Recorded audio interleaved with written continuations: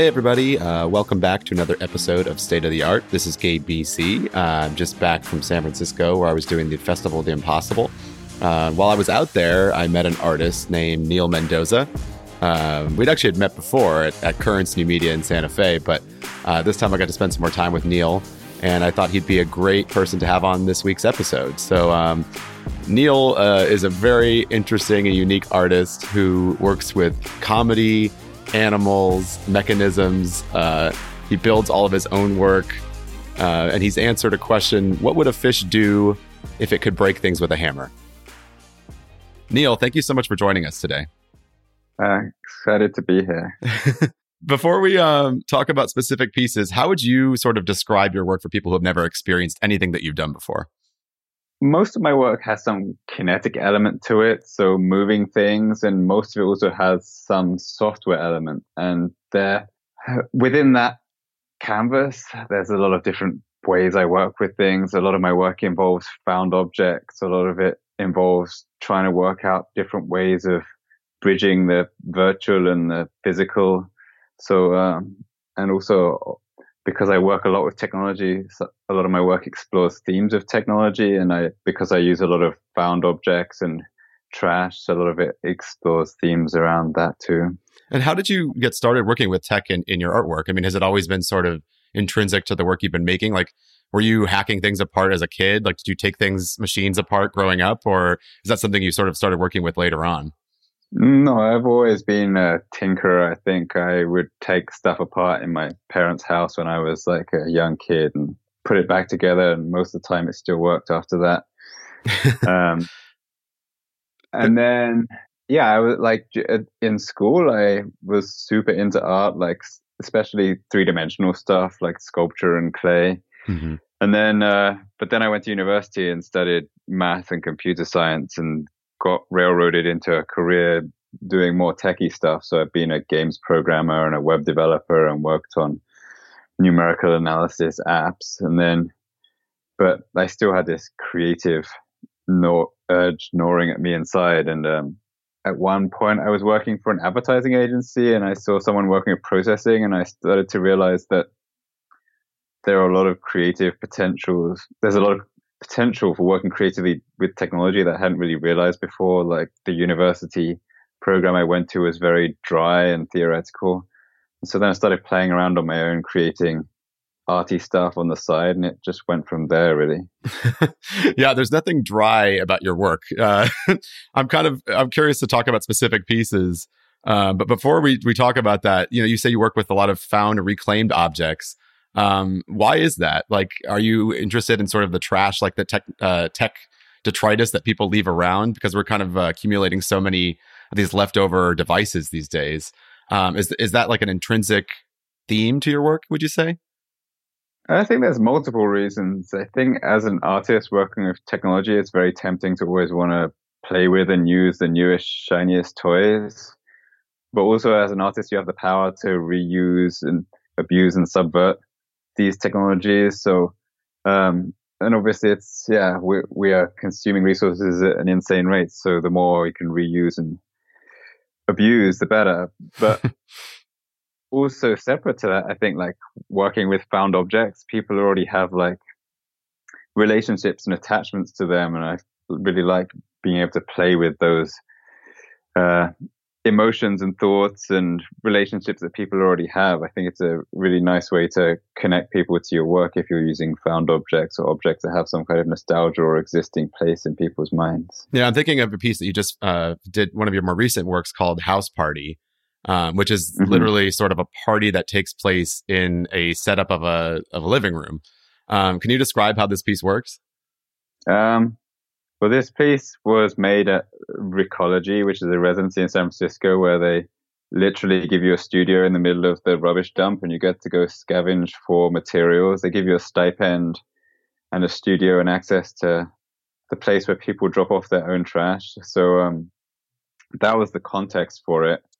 And when I was there, I was discovering a lot of kitschy 80s furniture with faux wood, and I don't know, I just really like this aesthetic. So I started collecting it all, and gradually I started to think of things I could do with it. And I guess the place where society tells us we go to enjoy the spoils of our jobs is in our living rooms. We just sit there and like absorb TV. And so I thought it'd be really fun to bring one of these spaces to life. And because it's residencies in San Francisco, there's a lot of tech trash as well. So the whole piece was powered by not only were the objects in it scavenged, but also the computers and microcontrollers were also all found in the trash because I guess San Francisco people are very good at throwing away perfectly good.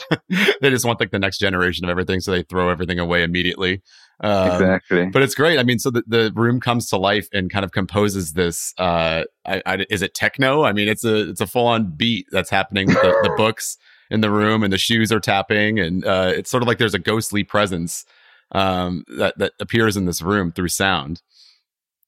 Yeah, sorry, you did a lot better job of explaining what it actually is than I did. That's my job on this show. I found so. Yeah, I mean, that's pretty spot on. There's like a number of like, it was a really fun process making it because I would find these objects and work out how they contribute to this musical piece. So there's a number of items in the room. Each of them moves or has graphics on it that contribute to this overall musical piece. So there's like a painting on the wall of like the Bay Bridge that becomes a waveform, and there's like shoes that tap, as you mentioned. All the lamps in the room move. There's a stack of National Geographics that becomes a percussive like drum. So yeah. Yeah, it seems like interesting trying to you use this sort of like percussive music a lot in your work. I mean, do you have a background in music too? I mean, I'm thinking about like your work. You have your not your hammer piece. We're going to talk about that in a second, but your electric knife orchestra piece, which is a bunch of knives that are vibrated to play "Staying Alive," right? Like, how did you come up with this idea? Like, are you trained in music? I mean, I learned to play guitar badly when I was in school. I don't think that counts. So. I used to write electronic music and DJ electronic music and released a few tracks. So I guess I'm pretty familiar with like writing electronic music. And I'm DJing less and less now, but I think that my musical impulses must be coming out in my art. Yeah, you're creating whole rooms that are, DJ experiences instead. I think that counts. Yeah. So, I mean, a lot of them are like, the music I write for them is very similar to how I used to write music, like electronic music for release. It's all written in Logic, and then Logic outputs MIDI, and then the MIDI goes into a microcontroller, which then tells each instrument in whichever installation it is how to move. But why knives playing "Staying Alive"? Like, what is the connection there? I mean, knives are dangerous. You got to be careful. You got to be staying alive when you're around them. That's the idea. Exactly. How does that? So many people ask, how do these ideas come to an artist? Though that's a question I get all the time. Is like, how do you make the jump from it's the Bee Gees to I'm going to make a very cleanly fabricated knife symphony? Like, where does that come into your mind? I mean, I think different people have different approaches to getting weird ideas. My approach is very hands-on. I'll start with a seed of an idea, and then it'll develop from there. And the knives came before the Bee Gees with this project. I was really interested, again, like I mentioned earlier, how different objects relate to experiences in people's lives. So knives seem like something really interesting that kind of has this dangerous edge, like trying to take it and then make something that attracts people rather than scares people. And so, I mean, the actual idea, thinking about it now, evolved from a different idea. I was going to make knife machines that would execute virtual stickmen. Okay. Obviously. But then the knife machines themselves seemed like such interesting objects that I lost the virtual stickmen, and it became what it is on the internet today. It's a very different aesthetic for Knife Orchestra from the House Party piece. Like, the House Party is very, like you said, like very 80s kind of kitsch, and Knife Orchestra is super clean, almost like a design object. Why, how do you make these design choices when you make work like this? Yeah, I think there's a little bit of a tension in my work between like the pieces which are purely fabricated and the pieces which are based on found objects. The found object ones tend to dictate their own aesthetic depending on what I'm working with. Uh, I for things like the knife orchestra, I like to foreground the objects. So I think the cleaner the design of the other elements can be, the more people focus on the knives themselves. Hmm. It was interesting actually when the knife orchestra is sitting switched off.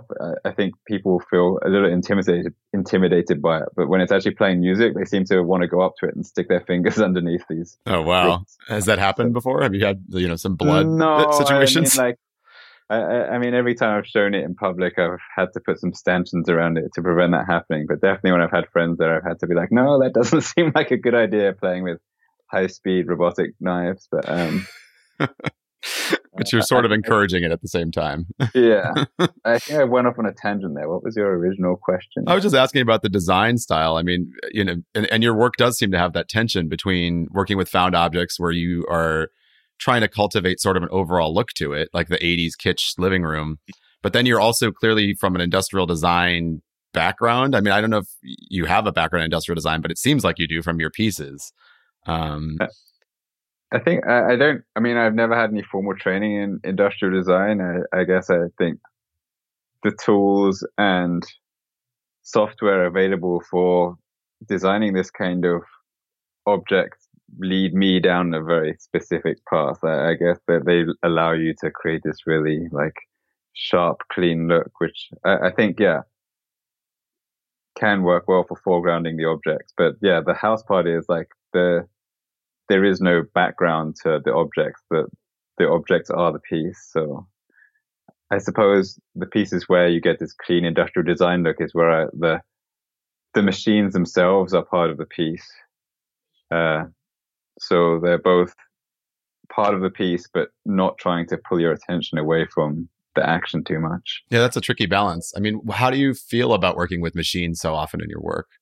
I mean, I feel like because machines are becoming more and more part of our lives, and we think about AI and how that's going to change the way we relate to machines.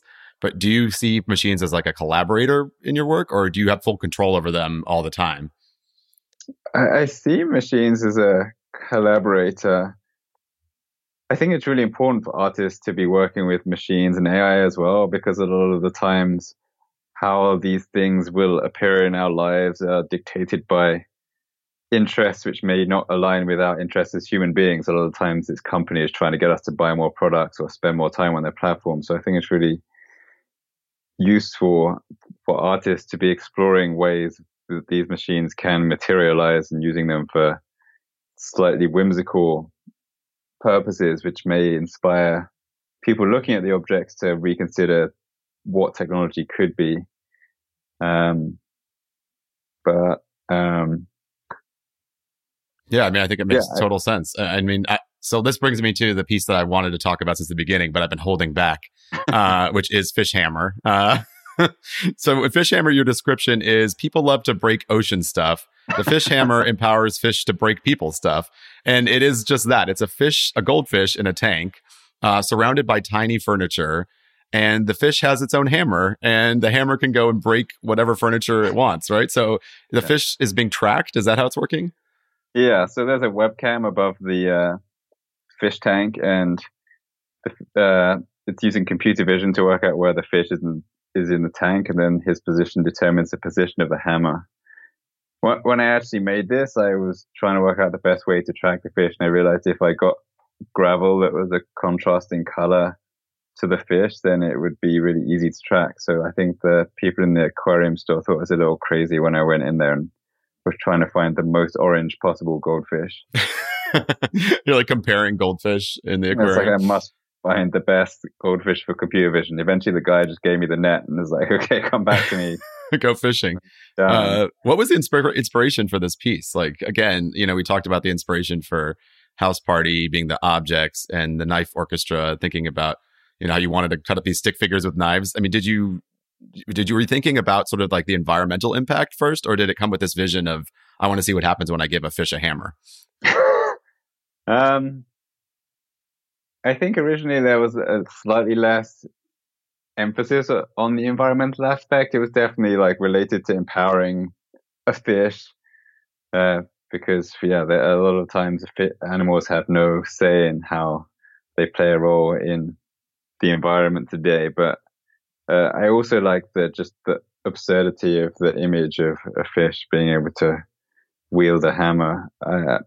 I wasn't sure exactly what things he was going to break at the beginning. I just knew that I thought it would be good to give a fish a hammer, and then as the idea evolved, the furniture seemed to make more and more sense. And does the fish understand that it has the agency and control to be able to break things, or is it just sort of like swimming around doing its normal thing?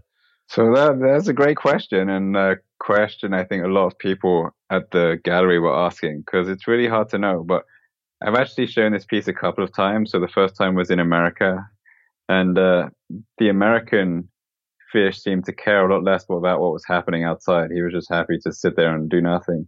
The second time I showed it was in Japan, and he seemed to be really enjoying this process of destroying things and playing with this weird object that was outside of his tank.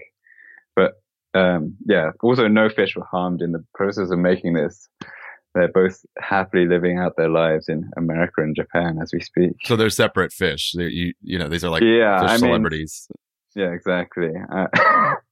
The American fish is called Smashy, and the Japanese fish is called Dashi. Originally, it was called Smashiko, but yeah, the new foster owner changed his name to Dashi. And there's obviously like an inherent humor in this piece. And in a lot of your work, I think that there's sort of a sort of sly wit to it. Can you talk a little bit about like working with pieces that have humorous outcomes? I mean, there's a lot of artists throughout history that work with humor. I'm thinking of like John Baldessari or Hannah Hawk or, even like Marcel Duchamp. But I feel like humor sometimes is looked down upon in the art world. Yeah, have you found sure. sort of I think it's a reaction like that? I mean, it's definitely a fine balance. I think, especially with that fish piece, for instance, if you're talking about something like the environment, it's good not to be didactic, to use humor as a method to connect to people. And maybe I think that piece would probably have a more lasting impression. People think about it more than something that is very straightforward. But like you say, yeah, it's a fine line. I think a lot of people think art should be something that's very serious and like you have to sit and stroke your beard and try and work out what it is. But so yeah, I think a touch of humor is great. I mean, I think people like Magritte as well. Their work is very humorous, but it's very low key humorous. So yeah, it's dealing with the actual human themes, but in a humorous way. And humor is part of life. So why would you ignore it when it comes to art? Yeah, I think it's putting people in a position where like it's not like one-liner joke humorous, where it's like absurd humorous, and they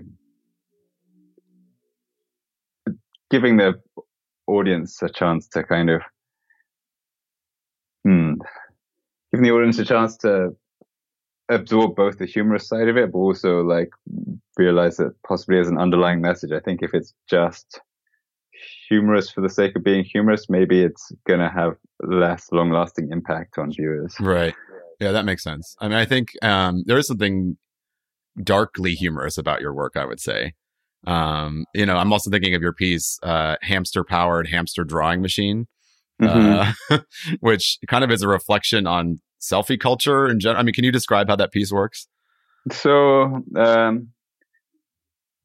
there's a video of a hamster running around the wheel, and as he runs around his wheel, he drives a machine that can only draw pictures of hamsters. So it's a mechanical machine with a hamster drawing encoded into the mechanics of it. And every time the hamster in the piece runs around the wheel, he drives this machine to draw a picture of a hamster. So yeah, I think there's both these like themes of like selfie culture and also work, what like labor, like all this hamster can do is sit in this machine and drive it.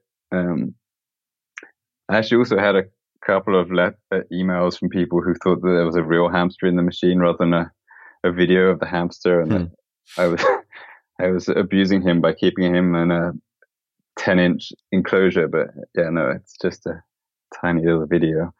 But are these pieces like you're using animals a lot in these pieces, and I'm wondering if the animals are sort of stand-ins for you sometimes.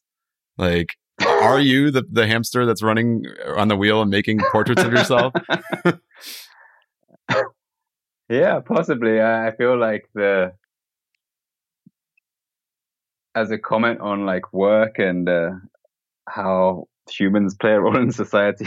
Maybe I am the hamster, wondering what I'm doing, creating all this stuff. Um, I think also humans, like especially at this point in time, have a very complex relationship with nature. We need it to survive, but we treat it like it's a machine.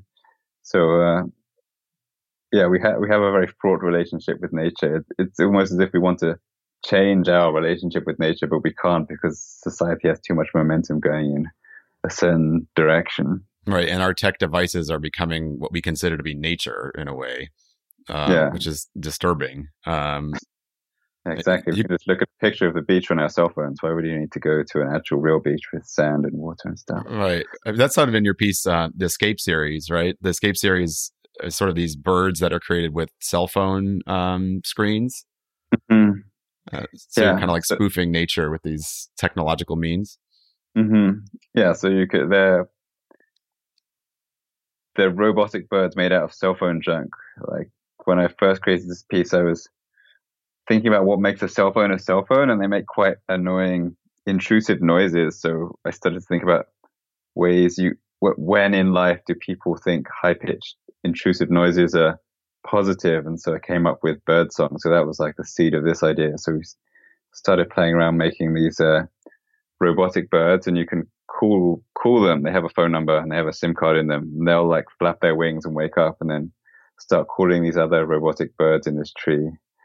Um, but yeah, that was very much exploring this idea of surrogate nature. I guess what's going to happen if all the bees die? Is we going to if all the bees die, we're going to have to make robot bees to replace them, or people are going to have to go around and pollinate each plant one at a time. What do you think is going to happen With bees? Yeah. I mean, I hope we stop using so many pesticides, and then I think they'll probably be fine. Yeah. But who knows? Do you see your work as environmental activist work? I mean, you deal with a lot of, you deal with climate change a lot in your work. You deal with the idea of trash in the oceans with like fish hammer, but it's in a sort of a subtle way sometimes. I'm kind of curious how your work kind of fits into this idea of environmental activism. I don't see myself as an environmental activist. I think I'm just making work in the context that I exist in. And at the moment, there's, a lot of not good stuff happening with our relationship to nature and the climate. So I think it just naturally comes out. I'm not trying to be an environmental activist. I think it's just a contextual thing. Yeah, that makes sense. But I think I'd also like viewers to take something away from my work, and maybe that's why it creeps in. I don't know. Animals are awesome too. I mean, have you had like pets growing up? Is that where a lot of these ideas come from? My brother actually was asthmatic, so we weren't allowed a cat or a dog. So I had weird pets. I had like birds and snakes and stuff. So I guess I've made a lot of bird related art. So maybe you found me out. Yeah, I'm wondering if we almost think of our cell phones as kind of pets today too. Like we're constantly maintaining them and upgrading them and feeding them with more information. And that's what I'm thinking about with your Escape series. Yeah, no, totally. It's like they are like surrogate pets. You have to feed them electricity every night, otherwise they'll die. I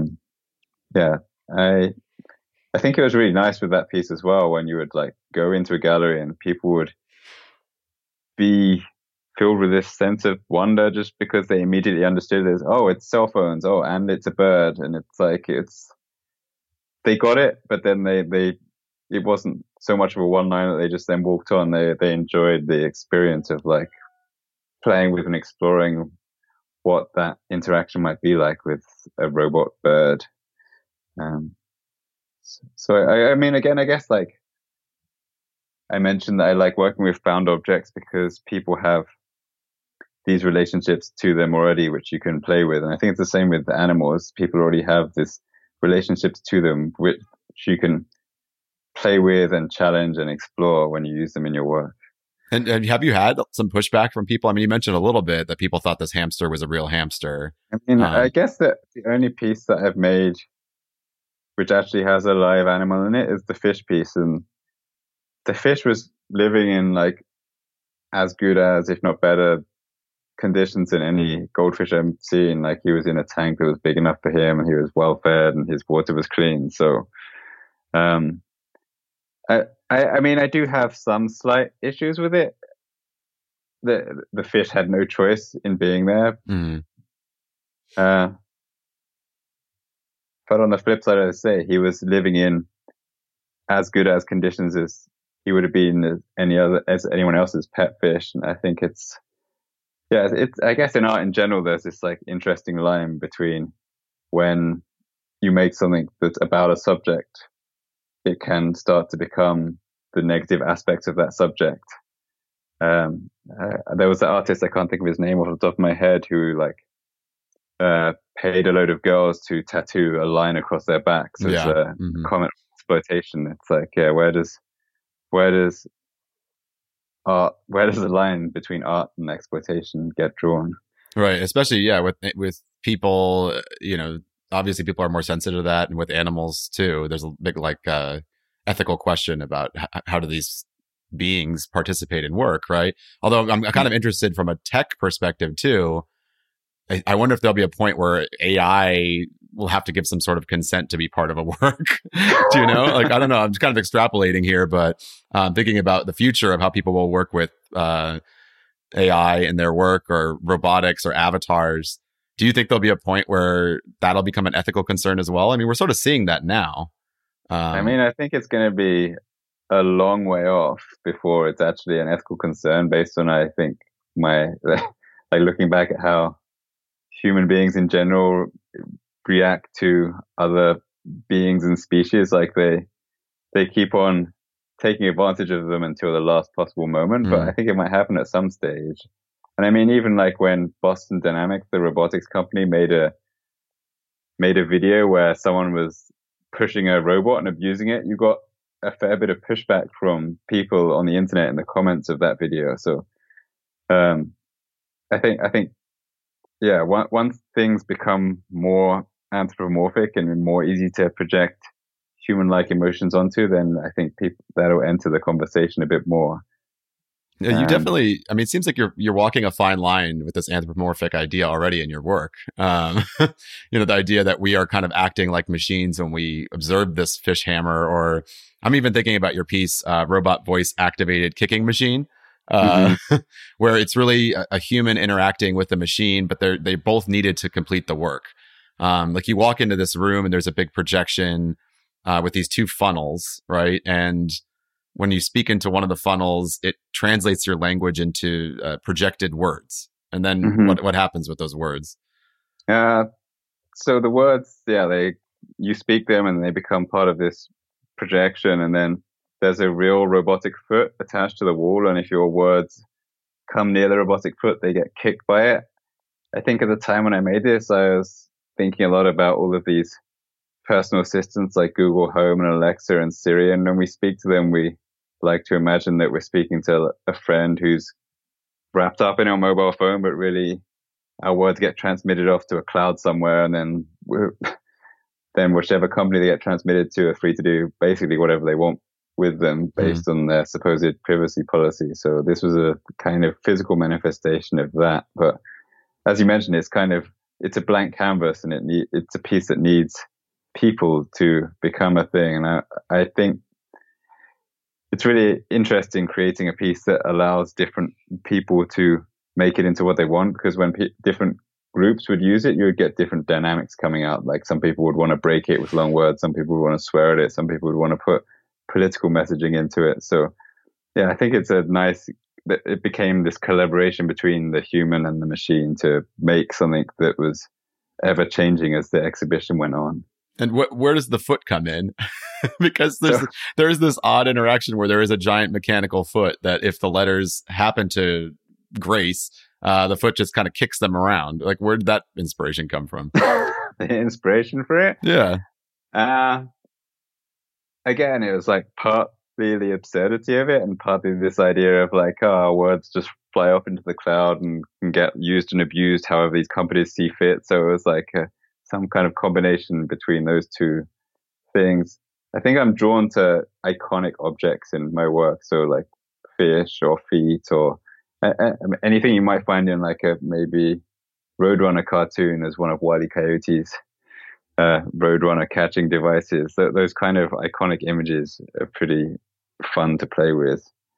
Um, so yeah, having this real robot foot kick these virtual words seemed to me to be, I don't know, just a really pleasant interaction.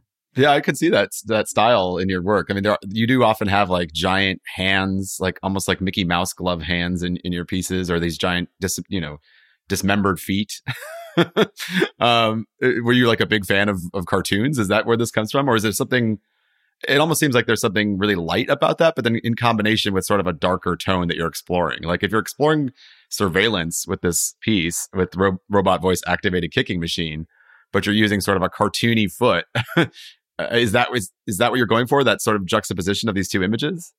Yeah, I think so. I think again, it's similar to the fish hammer. It's like you have this maybe slightly uncomfortable topic you want to explore, and if you approach it from this absurd angle, it makes it more accessible to people. And I hope that maybe sticks around with them longer. And if they want to devote the brain power to try and think about what it might be about, like it's going to be more likely to happen if it's floating around in their brain because of this absurdism that attracted them to it in the first place. How do people react to your work in general? Like, what is it that they have a sense of wonder about it, or are they disturbed? I think not disturbed. I mean, I made a couple of pieces that maybe were slightly more disturbing, and those tended to be the pieces without these slightly absurd elements. They were obviously darker, but I think a sense of wonder. And then normally when I talk to people, they'll be, first stage one is, playing with it and enjoying it. And then they'll start to ask me or contemplate, why did you make this? What's it about? So yeah, I think those are the general reactions I have. At the moment in my work, I'm kind of tempted to try and make stuff that's a little less complex, that involves fewer elements to allow people to interpret it in a more free way. I think the more information you have in a piece of work, the more limited are the number of ways that people can interpret it. So I'm also interested in making things which are open to people co-creating with it, if that makes sense. Now, what kind of stuff are you working on right now? Exploring different ways of bridging the physical and the digital. So, I mean, I'm just about to go and start another residency at a museum in Pittsburgh. So I think I'm interested in making some kinetic sculptures with some objects I find there. I've just finished a piece of work and I'm kind of at the seed stage with lots of different ideas. One idea I have is to make a piece of work that is controlled by chickens, but again you get back to this: am I exploiting the chickens even if they're in as comfortable a situation as they could be? So are you going to end up using real chicken, like live chickens, or are you still I would like to. I don't think it's going to happen for this museum project because they're not allowed to have animals in the museum. But again, I think even more than with a fish, it's like, even if the chicken is as comfortable as or more comfortable than she would be in any situation he'd be living in, is it exploitative because the chicken didn't really choose to be part of an art installation? Right. I suppose there probably could be some kind of service to monitor the chicken's health, right? For the art show, for the duration of the art show. I've seen things like that before when people work with animals in their work. But it is an interesting question, like an interesting ethical question to pose. I mean, I guess you could use virtual animals, like the pieces that you just completed in San Francisco. Those were a series that had virtual animals, right? That you would interact with physically. Yeah, but I feel like it takes away a degree of freedom. That, like, people who are watching it are familiar with like CGI movies and they're familiar with software, and it's like they don't feel like they're even if the virtual creature may do something unexpected, it doesn't feel that unexpected because people are so used to interacting with virtual creatures in games. Right. That's interesting. And so do you then tend to favor pieces that are highly physical over virtual? I don't think so. I think I think what I like is having as much as many unexpected elements as Hmm. possible. So either places where the audience can contribute or where the elements in the piece are a complete mystery to the audience. They're not sure why or what they're doing. I mean, there's definitely rhyme or reason to them. They make sense when they're doing it, but the audience are not sure exactly what thing they're going to do next. How do you design for something like? I mean, this is something I face too when you're making an interactive piece. How do you deal with an unexpected consequence that's introduced through interaction with your work? I mean, I guess that's like part of the beauty and part of the pain of making interactive stuff. A lot of times, until you first show it, you're not really sure what it's going to be because it's being co-created with the audience. But I think, yeah, just being cognizant that people will try and explore the boundaries of your system and break it as much as possible and do things you might not have expected and trying to allow for that. But yeah, I think keeping interaction interesting is key. If you make something that's very obviously cause and effect, people identify that very quickly and they'll be like, cause effect, cause effect. Okay, I'm bored now. I'm going to move onto the next piece. Right. If you can make something that's sort of alive in a way, you can Yeah, you can make people think differently about your work. yeah, Or that might be why you want to work with live chickens, right? you never know. You never know what a live chicken's going to do suddenly in an yeah. artwork. And you get free eggs as well. Right. Also, the benefit. Yeah, you seem to have eggs in your projects a lot too, from what I've noticed. Yeah, it's true. I made a piece called Existential Angst. What was So that? uh, it was a large pendulum that would balance uh, inverted using using the same technology that satellites use to keep their orientation. So it would balance upside down, and when it would lose its balance, it would then swing quite aggressively downwards. And at the bottom of where the pendulum would swing was an egg, and the egg was on a motorized pole and would try and avoid getting smashed by this huge pendulum. So it was a kind of dance between these two physical objects. And even though that was kind of a simple interaction, it had this element of unexpectedness because this pendulum was trying to balance, but it was a physical world that would determine when it lost its balance and went to Hmm. attack the egg. So it's like this. Yeah, I think tension is like something that I'm interested in exploring as well. Like, even though that was obvious what was going to happen, you didn't know when it was going to happen or how, or whether the egg would survive the interaction. Yeah, I mean, the tension is in all the work we've talked about so far. I mean, the fish hammer is a perfect example of tension, right? This hammer is looming there, and there's a fish sort of calmly controlling what could destroy a whole tiny village. Evil must fish. Yeah, there's sort of a Godzilla element to that piece too. Yeah. So, is there anything that you think in terms of art and tech that's kind of overhyped or overdone now in terms of how people are using technology in the arts? I mean, I think it comes in like hype cycles. People always gravitate towards the newest, shiniest thing. Like a few years ago, it was projection mapping, then it was Connect, and I think at the moment it's probably VR and AI. Mm-hmm. Um, I mean, I think both of those technologies have amazing potential to create innovative work, but a lot of it tends to be quite formulaic. I think part of the issue with AI might be that a lot of the machine learning algorithms are really complicated, and unless you have a doctorate in AI, it's going to be hard to make something that's not derivative of existing libraries out there. Sure.